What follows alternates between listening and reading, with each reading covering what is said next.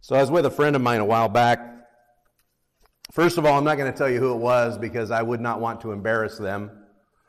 But second, I won't tell you because after 20 years and several more years of life before that, I cannot remember which friend this was. So whoever you are, you're safe. There's a good chance you're in this room, but you're safe. We were getting ready to go somewhere, and we popped the trunk of the car, and there in the trunk was a garbage bag. And I said, "What's with the garbage bag?" And they said, "Oh, that's some clothes I have to drop off at Goodwill." And then they went on to confess, "I actually should have dropped them off a few months ago. I actually should have dropped them off about a year ago. I've been carrying this around." And I said, "Well, why not just stop by?" Or I said, "Just throw it away. At this point, it's just garbage." "Well, it's not actually mine. I promised a friend of mine I would drop it off at Goodwill. It doesn't belong to me." So at what point did that donation stop being a donation and become simply carrying someone else's garbage around for them for a year? Just extra baggage in the trunk that they didn't need to be carrying. Extra baggage that's taking up space where they could have been putting their groceries there. They could have bought a gift for somebody, maybe a nice plaque or something, and they could have put that there. They could have packed luggage for a trip and taken that. But instead, all they were doing was carrying this garbage around. I'm glad I can't remember which friend it was. I wouldn't want to embarrass them, but I think we all could probably confess. We all could confess we've been carrying some stuff around with us. We've been carrying some stuff around that we should have let go of a long time ago. I'm not talking about clothing donations. I'm talking about unforgiveness. And if you're like me, most of the time, you feel pretty much at peace with everybody. Most of the time, you do okay, and you feel like you're even overflowing with grace. But all it takes is that one little thought, that one little memory that hits you, and suddenly you're thinking, "Yeah, but remember that time they did this? Remember that time this person said that?" And it all just comes bubbling back up, and you realize you're still carrying a lot of garbage around with you that you should have let go of a long time ago, and you need to find some way to drop it off once and for all and be done with it. So we come to the one another's in the Bible, and it's there. We find it over and over again. Forgive one another, and that's not all. It gets worse. Ephesians chapter 4, verse 32 says, "Be kind to one another," "Be kind to one another, tender-hearted, forgiving one another as God in Christ forgave you." Are you kidding me? As God in Christ forgave? That's a tall order. That sounds impossible. We know that God has forgiven us completely.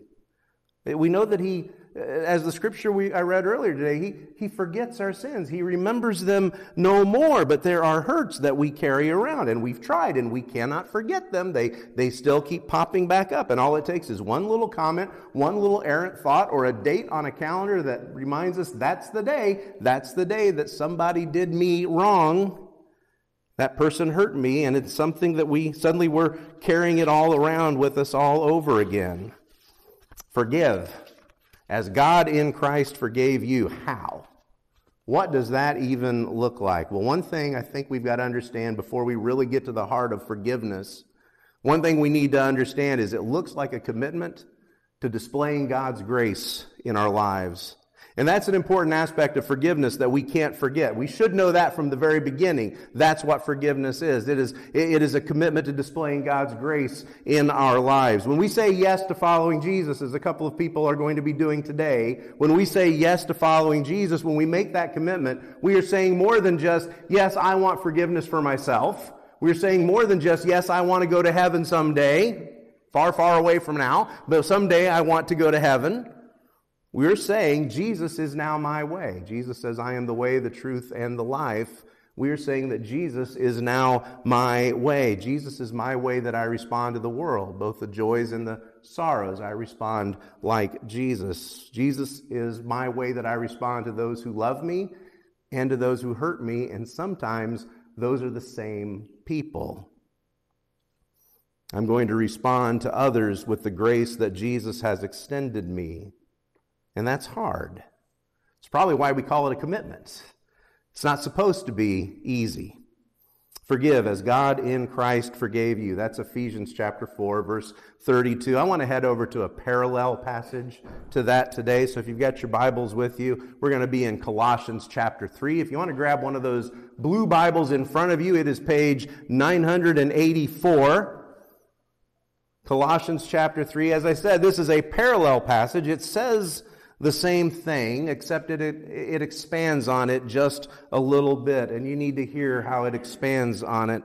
Beginning in verse 12 of Colossians 3, Paul writes, "Put on then, as God's chosen ones, put on then as God's chosen ones, holy and beloved, put on this, put on compassionate hearts, put on kindness, humility, meekness, and patience."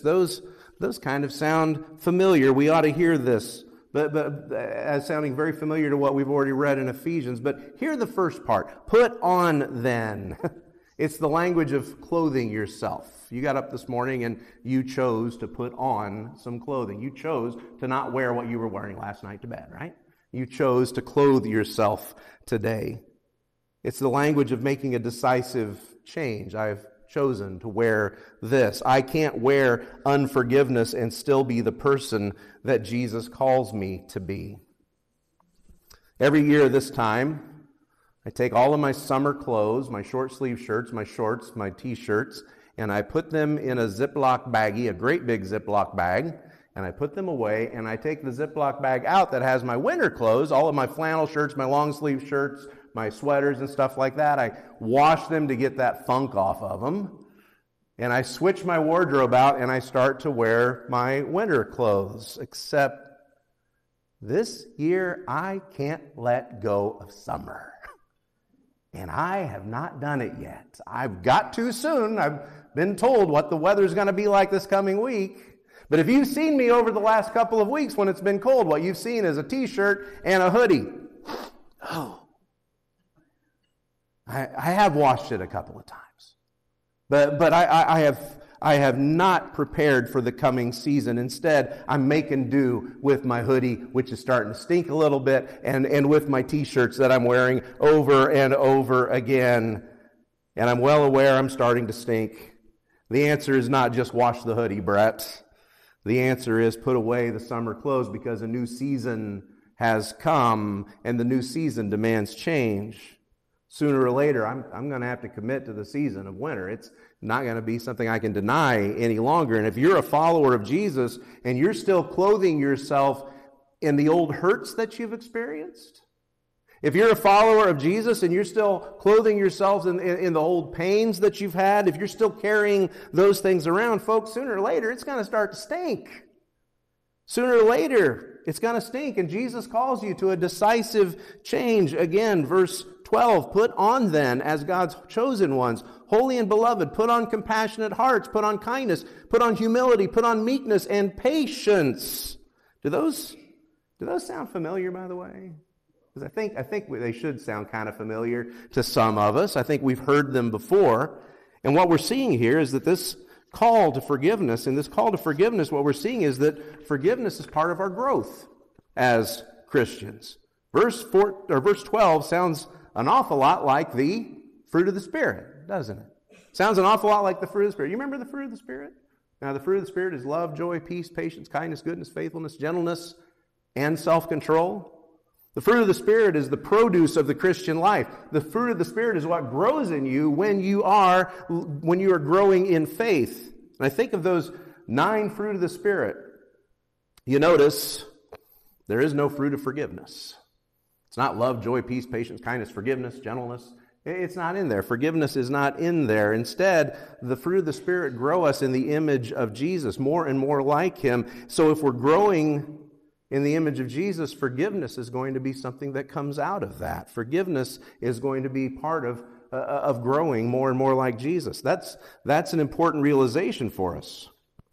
I think it's an important realization because maybe a long time ago, you might have written yourself off when it comes to forgiveness. You may have just said, "I can't do it. I cannot forgive. You may have just written yourself off. Long ago, you were hurt. It hurt really bad, and you found that you did not have what it took to forgive that hurt. And you said, I can't do it. I won't do it. I will not forgive. I am too wounded. But hear me out. What if at that time your faith was not mature enough yet to forgive? Are you willing to trust the Holy Spirit's presence in your life? The Holy Spirit's presence as He's continued to grow you. Are you willing to trust that the Holy Spirit may be growing you in forgiveness? Now, if we're honest, maybe the answer is no. Maybe the answer is no, I don't have that kind of trust. More than that, I think sometimes we don't let go of those things because we would not recognize ourselves if we didn't have our hurts. If we weren't wounded, we wouldn't know who we were. We wouldn't recognize ourselves if we let go of that pain. That hurt has become a part of who we are, so we wear it on our sleeves. I wouldn't recognize myself if it weren't for my pain. I wouldn't know who I am. And if I do forgive that person, what next? What might I forgive next? That's a scary thought. I remember many years ago at a different church, having a conversation in Sunday school class. We were talking about forgiveness. And one man in that congregation, a dear friend, he was honest enough to admit it. He said, there is one thing that I will never forgive. One hurt that someone inflicted that I will never forgive. I don't care what else happens. I will never forgive that. And trust me, I got to know him well enough that he told me what it was. And it's the kind of thing you'd want to hold on to. It was absolutely horrible, horrifying what this man had done. Here's the problem. The person he wouldn't forgive, he was dead. Now, what's his unforgiveness doing to that person? How much is it hurting his enemy? It's not. His unforgiveness was poisoning his own soul. It was robbing him of his fruitfulness in faith. It was robbing him of knowing the grace with which Jesus had forgiven him. See, it's not just about forgiving that person. It's not just about whether or not that person will even accept your forgiveness. It's about what forgiving does to you. It's about what forgiving does for all of us, for the church. You see, forgiving one another opens us all up to greater experiences of God's grace. Ephesians 4:32, again, forgive one another as God in Christ forgave you. And then we come to Colossians 3:13, bearing with one another. There's another one, bearing with one another. And we're going to cover that one before the end of the month. Bearing with one another, and if one has a complaint against another, forgiving each other. As the Lord has forgiven you, so you also must forgive. The word forgiveness in English, we define forgiveness as a pardon. We've seen that in politics and in other places. To forgive something is to pardon it. To forgive something is to excuse an offense. Paul's language here in the Greek, it is much more expressive. The word that he uses for forgive, literally the word means, and expressively the word means to act in grace towards someone. Can you hear that? To act in grace towards someone. So now you understand, it's not just about forgiveness. You understand why it goes with kindness and humility and meekness and patience, to act in grace towards someone. In fact, if you back up in Colossians 3 and you go back to verse 8, but now you must put them all away. In other words, this is the stuff you have to take off. If you're going to get dressed for Christ, these are the things you have to put off. Now you must put them all away. Anger, wrath, malice, slander, and obscene talk from your mouth. Do not lie to one another. There's another one another. Do not lie to one another, seeing that you have put off the old self with its practices. Put off, it's that image of being dressed again, taking off the old, putting on the new, and clothing yourself in the character of Christ. Forgive one another. Forgiveness, forgiving one another opens us all up to greater experiences of God's grace. Grace that we extend to one another, grace that we carry for one another. Just as my friend was carrying garbage for his friend, it's grace that we end up carrying for each other. I think it's interesting to notice in verse 13, he says, and if one has a complaint against another, that probably never happens anymore, but if one has a complaint against another, tell someone else about your complaint. No, wait, that's not what it says. I read this and I wonder. I wonder what Paul's getting at, but here's what I wonder about that. Could it be, maybe, that part of the reason we can't forgive is because we are carrying someone else's complaints around with us? Someone done someone else wrong, and then they told us about it, and we've been carrying that complaint for a long time. We've been holding on to unforgiveness because someone else was hurt, someone else was offended, like that trunk full of garbage. We somehow had this noble notion that I need to carry this for them. I need to carry this complaint for my friend. It's my duty, it's my commitment. When what we might have to do is help them see how to forgive, how to act in grace toward that person. And maybe you're like my friend, and maybe you're saying, I can't forgive that.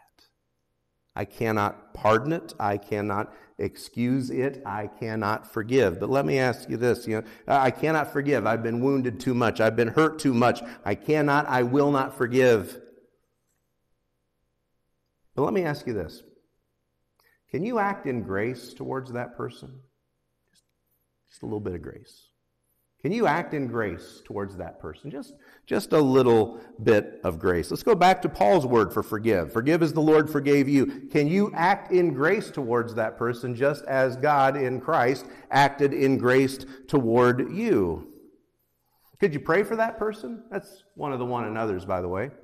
Praying for one another is a way that we act in grace towards others. Could you pray for that person? Could you welcome that person? I mean, if that person was in church one day, you walked in and you didn't recognize, you didn't expect to see somebody, could you act in grace towards that person and welcome them? The Bible says, welcome one another. That's another way that we act in grace towards one another. Could you bear a burden for that person? That thing that hurt you, they probably don't need to be carrying that either.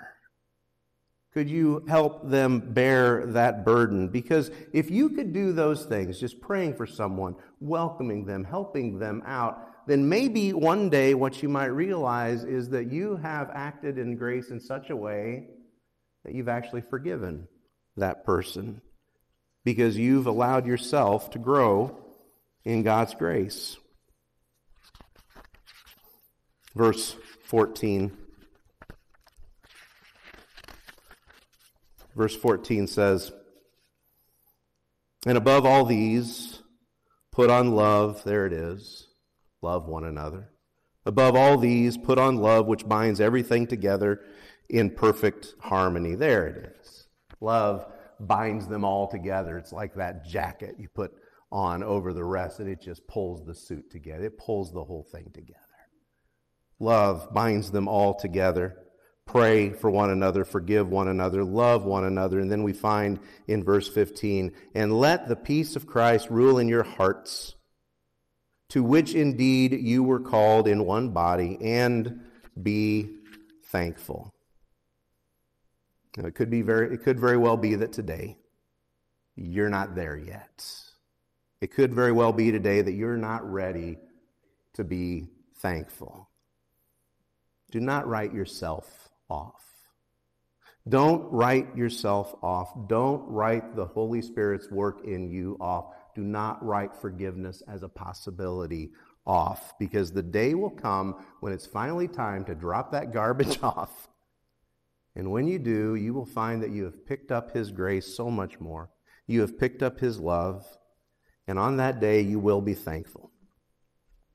Forgive one another as the Lord forgave you. Forgive one another, act in grace towards one another as He acted in grace towards you, because you know Him, because you know what that gift was. You know what that gift of grace cost Jesus. You know, you're very aware of what that gift of grace cost Jesus. There's someone in your life, there's someone who has been bearing a burden, and they don't know what that grace is like yet. They've not encountered that grace. They've never had a real experience of His grace yet. And it may be that the first time they experience that grace is when they experience it from you. It may be that the first place they need to see it is in you.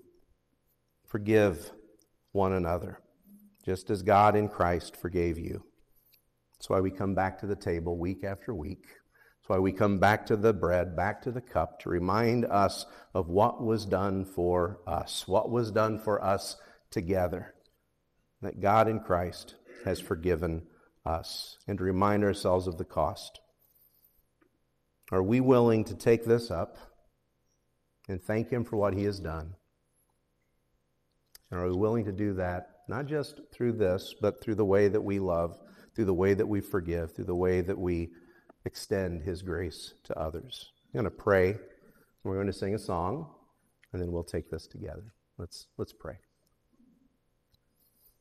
Father, we thank You so much for the reality of the forgiveness that we've received. We know what we didn't deserve, and yet You extended it anyway. And we know that there are those who have hurt us, and there's some place in our heart that says they do not deserve our forgiveness. But we will never fully appreciate what You have done for us until we are ready to extend grace to them. Lord, none of this is dismissive of our pain. None of this dismisses the fact that we have been hurt. None of this dismisses the fact that relationships sometimes have been irrevocably shattered. But Father, if we are to truly understand what You have given us in Christ, then we have to be willing to extend that to those that have hurt us, even those who have hurt us in terrible ways. Show us the path of grace. Show us how to get there. Lord, we know it's going to be a path that takes us closer to Jesus, and that is a path that we're willing to walk. Bless this bread as it represents His body today. Bless this cup as it reminds us not only of the blood that was shed for our sins, but the blood that makes us family, that makes us one, that allows us to one another together.